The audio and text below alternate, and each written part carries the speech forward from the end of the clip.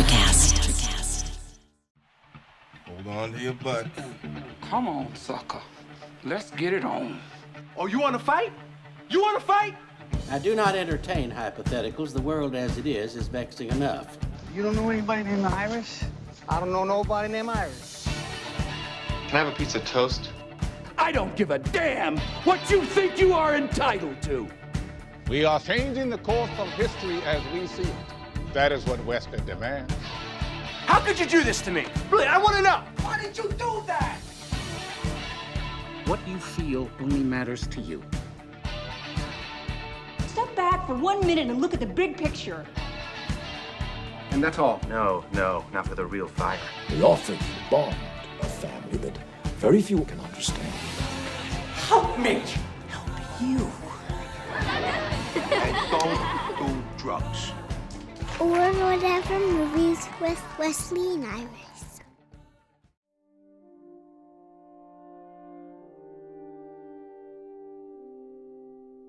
What up and welcome to Or Whatever Movies. I am your co-host Iris and I am here with my older brother, Wesley. Today we are reviewing Judas and the Black Messiah. Shaka King, who pitched the movie, said that he considered it The Departed meets COINTELPRO, the secret organization that the FBI set up or whatever. COINTEL? Counterintelligence program.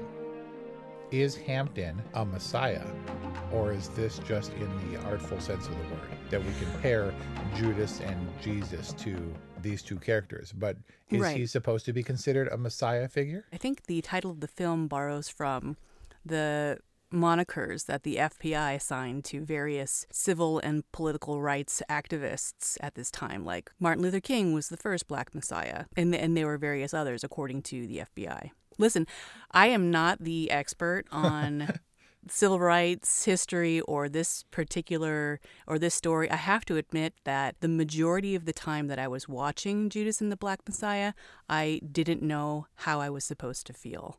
This would have been a film that I would have liked to have gotten Dad's review on before having done it, because this took place during his formative years, and he, in the flesh, saw MLK speak. He was in Chicago during the race riots. This is when he was coming into adulthood, and this is when everybody felt like America was going to hell in a handbasket. Dad, a Japanese American, saw Martin Luther King speak in person? He was full on like Zacchaeus climbing up onto a tree or on a rooftop or something to get a glimpse of MLK. And then he saw him get hit in the head with a brick. And Martin Luther King Jr. barely flinched, took out his hanky, wiped his head or wherever it was that he got hit, and kept marching on. You've never heard the story? Not from Dad. This is like Roosevelt. Wasn't it Teddy Roosevelt who got shot and was like, "Ugh," and I kept going with his speech? I mean, supposedly he got shot and it hit like a sheaf of a speech or like a sheaf of paper in his pocket, and he kept on going. Or Bob Marley, who was shot like 4 times to prevent him from performing. Then he went and got medical attention and performed the next day anyway. Oh my God. Because it's powerful, I guess, right? Because Fred Hampton and his words were powerful and they rallied a lot of people. But I got to say, Dad, seeing Martin Luther King in person, to me, is as out of place as Jesse Plemons being the only white dude and the whitest dude ever at the rally when Hampton is speaking. And locking eyes with O'Neill.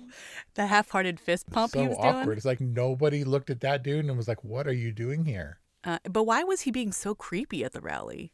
Like, was he trying to make some kind of point to Lakeith? Yeah, at that point, O'Neill had hung up on him after he said, "I'm done. I got it. Hampton, I got the job done. Hampton's in prison for better or worse. I'm out of here. I'm not doing this for you anymore." And he's like, "No, that's not the way it works. Your indentured servitude lasts for X amount of years, the amount of years that his prison sentence originally was proposed to be." And he hung up the phone. So he tracked him. He said, I will hunt you down. And he did, to the rally. And was like giving him the stink eye. Like, "I got you now." But nobody gave him the stink eye. At least they set up that Frank was trying to unite a rainbow coalition, right? So it's not like he wasn't trying to recruit and inspire even that crazy white supremacist group, or however they're classified. The people who are like, "We're proud of our Southern heritage." he wanted to unite all peoples who were marginalized. But that scene's also very important because that was the first time where I felt like O'Neill was really, truly committed to the cause.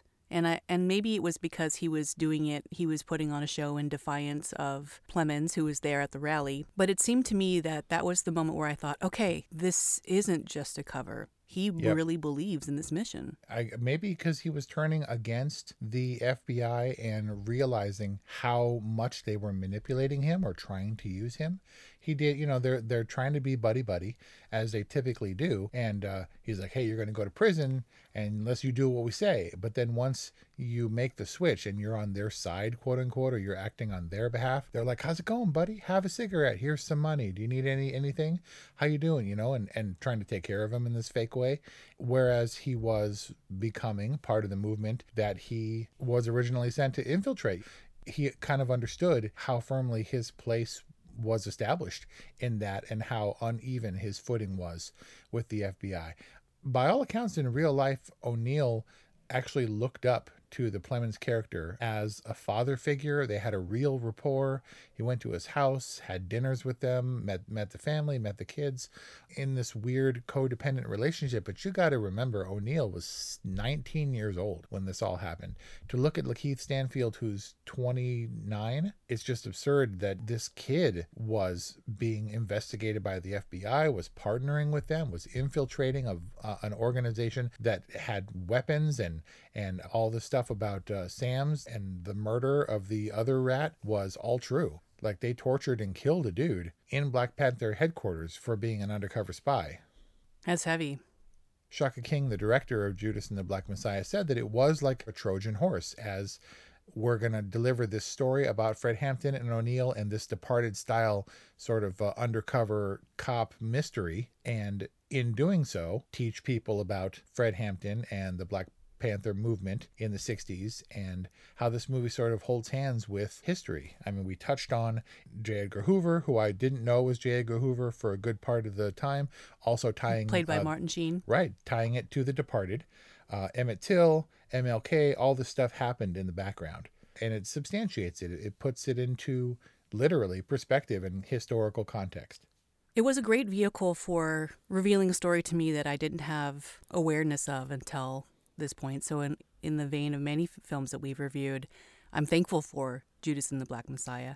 And I think it was worth the time that I put into looking into it a little bit further, the time that we put into this review, exploring some of its themes and intentions, or the characters' intentions. Obviously a film that's very timely. Very timely. It's like the Volcano / Dante's Peak. It's like the Armageddon / Deep Impact. It's one of 2 Fred Hampton movies this year. Yep. The Trial of the Chicago 7. Both Golden Globe winners. People see a good story and everyone else says, hey, they're doing a Volcano movie. Hey, they're doing a Fred Hampton movie. Let's jump on that. And it's kind of a race to where all of a sudden that's all the rage. I know you don't give the Golden Globes a lot of credit, but do you think that Daniel Kaluuya's Golden Globe for his performance as Fred Hampton was merited? Look, all the glory to Daniel Kaluuya for his Golden Globe win for Best Actor for Judas and the Black Messiah. I feel like Lakeith Stanfield is the real standout here. He's so expressive and he has so much depth and range. It was unexpected for me. I first kind of glimpsed him in Uncut Gems and then in Knives Out, even though I think I saw Knives Out first, and there was such a contrast. And then to find out that he was in Get Out, as you know, along with Daniel Kaluuya. And Daniel Kaluuya is fine. I'm not sure he had the fiery oratory presence that Fred Hampton needed. It seems like he was pushing it, but that doesn't mean that Fred Hampton was a built-in speaker. You know, he just had an agenda and the smarts and the wits to execute that agenda. But Daniel Kaluuya didn't seem to stand out to me until I heard some of his interviews. And while I've seen several movies that he's been in, it wasn't until now that I found out that he was British. And not just British, but very British. And I was like, wow. And so I went back and watched some of the speeches, and one of 2 things are happening here. One, he worked very hard and was meticulous with his voice coach and really trying to nail down this, you know, to me, sort of elusive accent of Chicago, of a black guy in the 60s. Or he did his best impression of Bernie Mac and one of the two. Either way, he did it really well. I'm saying that it's hard for me to see him as the presence when there's so much emotion on Lakeith Stanfield's face and he conveys so much without saying a word. I'm not sure that Daniel has that presence. He seems standoffish to me, but I think he worked very hard, and I think his Golden Globe win, which doesn't mean anything, was well deserved. I feel like we both kind of recognized Lakeith Stanfield around the same time, or maybe I had kind of recognized him and then you were like, oh yeah, obviously. And I kind of took a little bit of pride being like he was my own private little discovery. And then I was talking to Celia about Judas and the Black Messiah, and I was like, yeah, Lakeith Stanfield, like I love him, he's the best. And she's like, oh my gosh, I loved him on Atlanta and on this and on that. And I was like, oh. So he's like been around. She's like, yeah, he's huge. And I was like, oh, okay, yeah. I mean, of course. I haven't seen Atlanta, but I thought he was like this person that was going to break out in a huge way, but he already has. I feel like Lakeith, looking at his face, it's a window inside him, and you can get a lot just from his look. And maybe that's something that I project on him, like Will Ferrell. You just look at that dude long enough and you're going to start laughing, or Bill Murray. And so maybe it's just me, but I feel like it all comes together where he is paying his dues and now comes into an unarguably starring role, although I suspect Daniel Kaluuya will get a lot of the praise this year, finding himself as a central figure in a big movie with a lot of attention on it, with a timely subject, and hopefully it will get him the recognition he deserves. Lakeith Stanfield's O'Neill is the main character of this film. And he gets top billing. He is the Judas. Right. It's Judas and the Black Messiah. It's not the Black Messiah and Judas. Is that what you mean? Yes. That was a joke. Wak, wak, wak, wak, wak. So let's get meta on this film, shall we? Do it. Let's talk about the stuff that sucked in this movie. Yeah. Because, man, that music really annoyed me. Totally forgettable to me. What was it like? Remind me. It wasn't forgettable, but the subtitles said it was light jazz. And then later it was ominous music, but the cues felt identical to me. And then from the very top, where he is getting out of the car and he's walking into the pool hall, where he's going to play his hustle as an fake FBI guy in order to steal the car. And it was like, it was like jazz kazoo, and it was very loud and very annoying, and it bugged me. And I was like, oh man, I bet they were like, man, this music and the music in this movie is going to be in your face. And I didn't like it. You know what? It was very Trial of the Chicago 7 in that sense. There was this huge, long montage, just like in Trial, where there's this really distracting music underlaying the whole thing.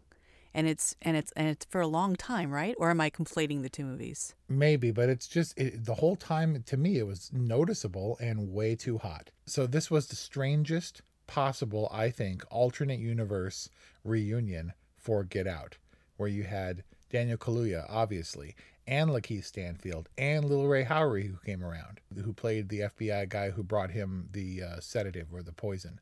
Oh, yeah. And so those three, I was like, this can't be a coincidence, right? And I was looking for Jordan Peele's name, and it was just nowhere.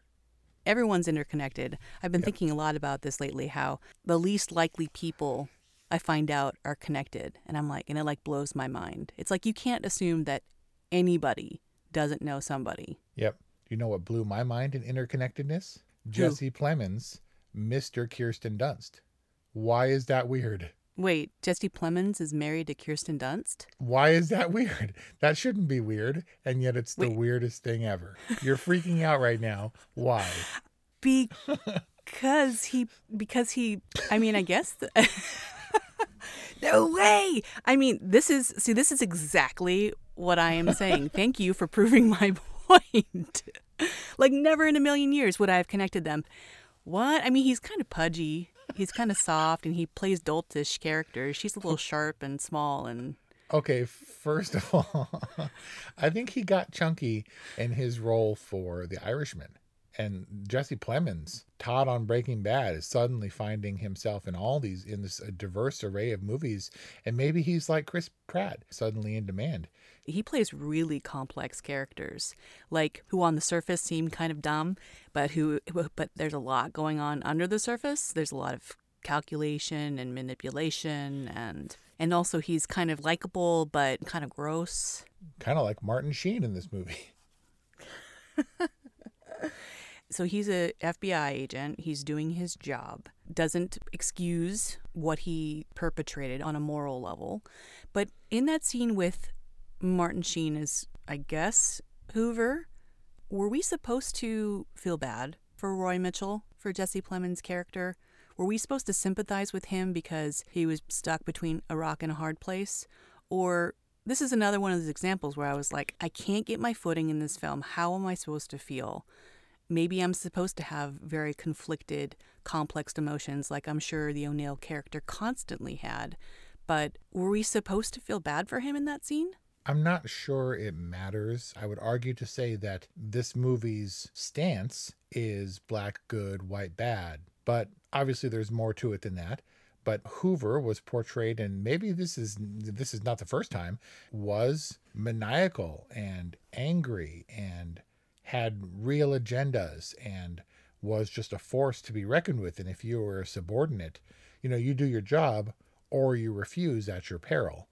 And so the Plemons character, he was just the foot soldier. He was the enforcer for J. Edgar Hoover's rantings, and he never left the office and never changed facial expressions because of all that makeup. How could he under all that makeup?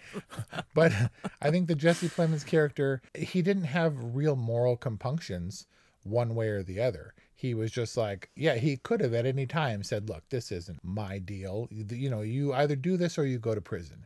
I either do this or I get fired. I'm just saying, are you going to do it or not? And he was like, yeah, how you doing? And they met in restaurants with their little overcoats on and junk. And Jesse Plemons was kind of on the outside. So much so that he was like, hey, I want you to kill Hampton. He was like, what? He's like, yeah, kill him. In the way that Jesse Plemons can, in the creepy Todd way, where he's like, just put a thing in his drink and he'll go to sleep. And then, we'll meet for, tomorrow. You want ice cream? And so I honestly don't think he was emotionally invested. I think he was annoyed when he showed up and Lakeith was kind of chanting along with the rally. And he was like, I'm here and I see you. You're messing up. I had to get dressed and come all the way down here to wrangle you. You know what I mean? I didn't feel like his character had a lot of emotional depth. And I think in that way, he was meant to be sort of one note and the enforcer. And it's hard to know how to feel. I just know how Lakeith felt. And maybe I'm projecting, but I feel like when O'Neill and Mitchell would meet, I was so focused on Lakeith Stanfield that it felt like Mitchell was never really in frame. I felt like I didn't see his face a lot. I feel like he was just the arm. He was the instrument between Hoover and this poor 19-year-old kid who was asked to do horrible things. But going back to what you were talking about, how you felt in this movie, it's hard to know how to feel. You want to be delicate with your sort of assessment of the civil rights movements because it was and is a touchy subject. It's hard to pin down what is necessary. I thought, well, you guys aren't giving yourselves a lot of opportunity to be recognized for the operation that you're setting yourself up to be when you have these huge Young Gun style gunfights with cops outside of your compound, right? I mean, yes, they preached the virtues of the upstanding black community and feeding kids and no one left behind and all that stuff. But when it came down to it, they were ready to shoot and die, and they did. And so there was commentary all over the place. And when Hampton walks into the Southern Loyalists' little meeting with their rebel flag, he was met with some opposition. Obviously, there's going to be tension there, but it was arguably less tension than when he visited the other Black Panther chapter, because nobody drew any guns. There weren't any harsh words, and people almost died in the other rally. Right, even though on a surface level, you'd think that they'd be on the same side, quote-unquote side. And you knew that he was walking into trouble when he would go talk to the Southerners, who definitely weren't on his side. But that speaks to his desire to, as you said, unify people, to get them on the same page, because it's not about the fight. And so maybe the Black Panther organization was certainly militant, but I'm not sure how effective this stance is. Where they're like, we want to be peaceful, and if we got to use guns to do it, that's what we're going to do. It's a difficult message to process, but I also wasn't alive at the time of these events, and they were certainly facing Black people and the Black Panthers a lot of oppression and a lot of judgment, and maybe they had to act accordingly, arm themselves accordingly. I'm not sure how effective that was then or would be today. How much of being maybe turned off by their approach is tone policing? right? And feeling like, if they only just presented themselves better and more accommodating, then maybe we could, get on board with their mission. And how much of it is resistance due to white guilt, not fully understanding the socio-political context, and how much of it is just Hampton being kind of a contradictory character. Yeah, but going to a larger picture, Hoover felt like the Black Panthers were a threat. He felt the civil rights movement was a threat. He not only kept tabs on Hampton, but also on Muhammad Ali as being a Muslim agitator, and Malcolm X and Martin Luther King. And I think he was a scared white dude who viewed them as a threat to the establishment, plain and simple. Imagine if I was an angry, displaced, disenfranchised, scared young black kid who was stealing cars, trying to get some kind of hustle together to not end up, and trying to avoid jail and to live life, and to be scared to death of authority figures, of the police, to have no possibility at higher level education. The likelihood that I would grab a gun, keep a gun, and get involved with an institution that's looking that's preaching a better life for me, who are all armed. It would be so easy. It's impossible to be able to judge the position that some of these people were in. To sum it up, you could understand why O'Neill got himself into the situation he got himself into? To an extent. I'm saying that I can't speak with authority to his position in life for his age and the time he was and the color of his skin. I just know how easy it would be for me to fall into dumb traps. It's way more advantageous position sociopolitically, economically, I guess. And for the color of my skin, I'm not going to be bothered on a daily basis, or at least I don't have that fear all the time. The criminal justice and policing system was messed up and corrupt and is still in many ways. And it's a entirely different paradigm if there's literally no place that's safe in your society. No more evident than in the final raid scene. There's speculation whether or not it's true that O'Neill poisoned Hampton. He never admitted to it. He felt guilt about it. As the prologue said, he died by suicide.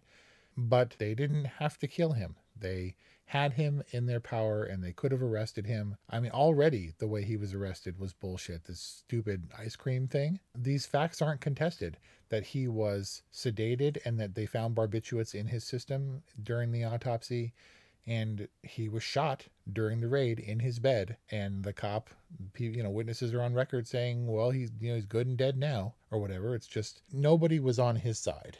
None of the powers that be, the authorities, were on his side.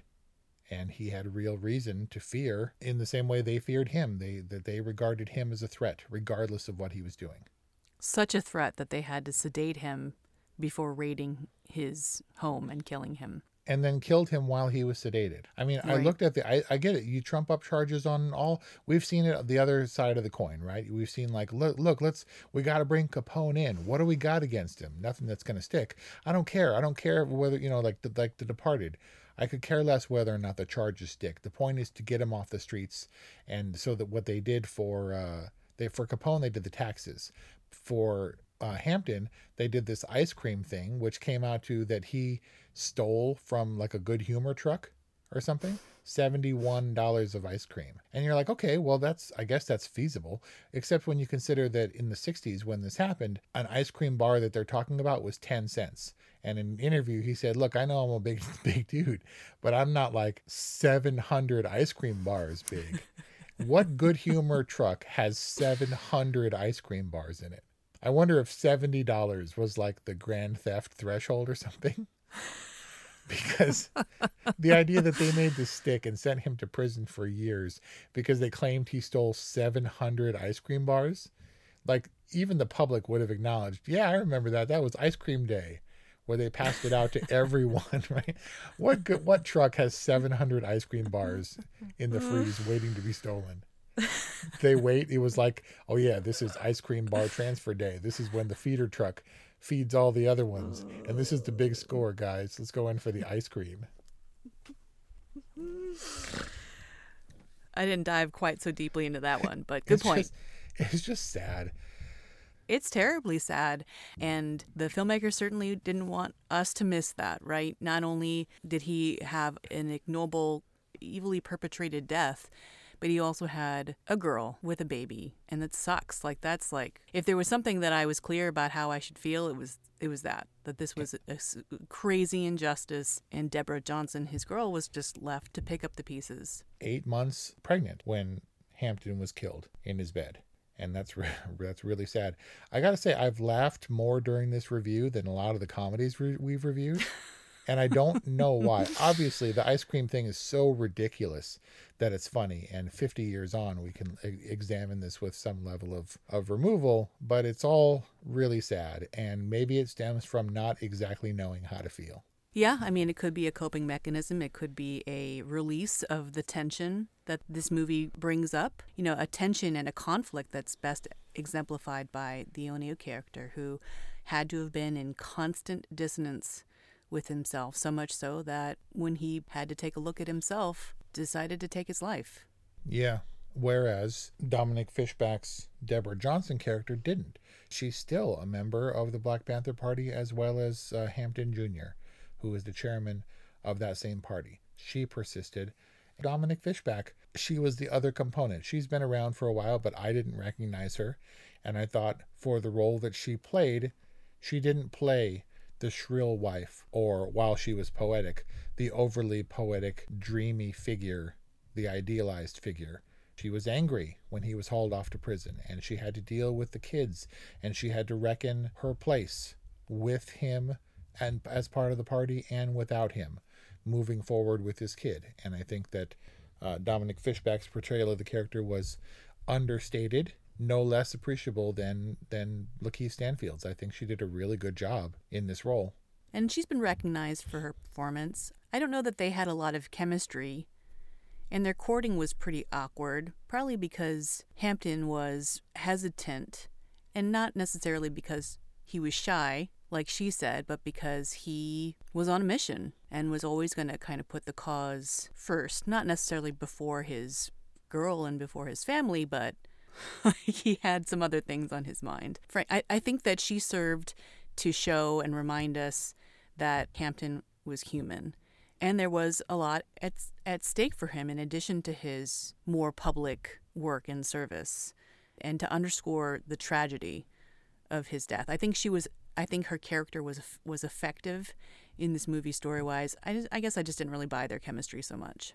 We know that Daniel Kaluuya is a strong actor. We saw it in Get Out, where he got that role, nailed his audition. He was able to cry on command, and he definitely has an expressive face, and you could read his face. So this one, I think, was a really strong performance. It was just a different kind of performance. It was more reserved, and the open, expressive performance was Lakeith's, and they were both really strong. Dominic Fishback, I think, was a pleasant surprise. Shaka King, this is his only his second full-length feature after Newlyweds 2013, which I did not see.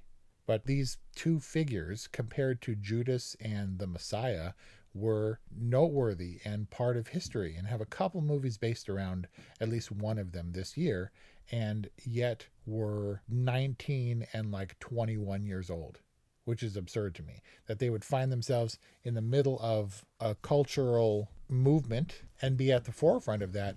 And they were just kids. As like teenagers. It's ridiculous. So Judas and the Black Messiah, it seems like Judas and the Black Messiah isn't one to miss. I feel like it would be disingenuous to be like, I love this movie, even though I didn't fully understand the implications or I felt some kind of way about this or that. So I wouldn't give it a totally, I would give it an all right. It was interesting and it was informative about a subject that I'm not sure that I could ever be fully on top of. Not a popcorn flick, but pretty fun to talk about. Yep. And so an all right from Wes and a good from Iris. That's our review on Judas and the Black Messiah. Thank you for listening. Keep an eye out for Judas and the Black Messiah at this year's Oscars, and let us know what you think about the movie. 818-835-0473 or whatevermovies@gmail.com. We'd love to hear from you. Follow us on Instagram. Subscribe to our podcast wherever you get podcasts. Thank you for listening, and we'll see you next time. Electricast. Welcome to Tuning Into Sound Wellbeing, where we harmonise your mind, body and soul. I'm Amanda, your sound therapy expert. And I'm Stephen, the curious explorer uncovering the mysteries of sound. Together we explore vibrations, frequencies, and the power of sound therapy and tuning forks. Discover ancient wisdom, reduce stress, and tune into a healthier life. Subscribe to Tuning Into Sound Wellbeing today. Welcome to Transforming 45, the podcast that celebrates the incredible power of passionate voices. I'm your host, Lisa Boat. Join me in conversation with heart-led humans who share their deeply personal stories of transformation. Transforming 45 is here to uplift, connect, and remind you that it's never too late to write your next chapter. So get ready to be inspired, empowered, and transformed. Join me in this community where through powerful storytelling, we heal and reclaim our inherent magic.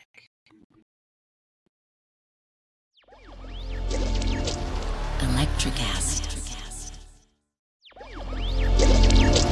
Electricast.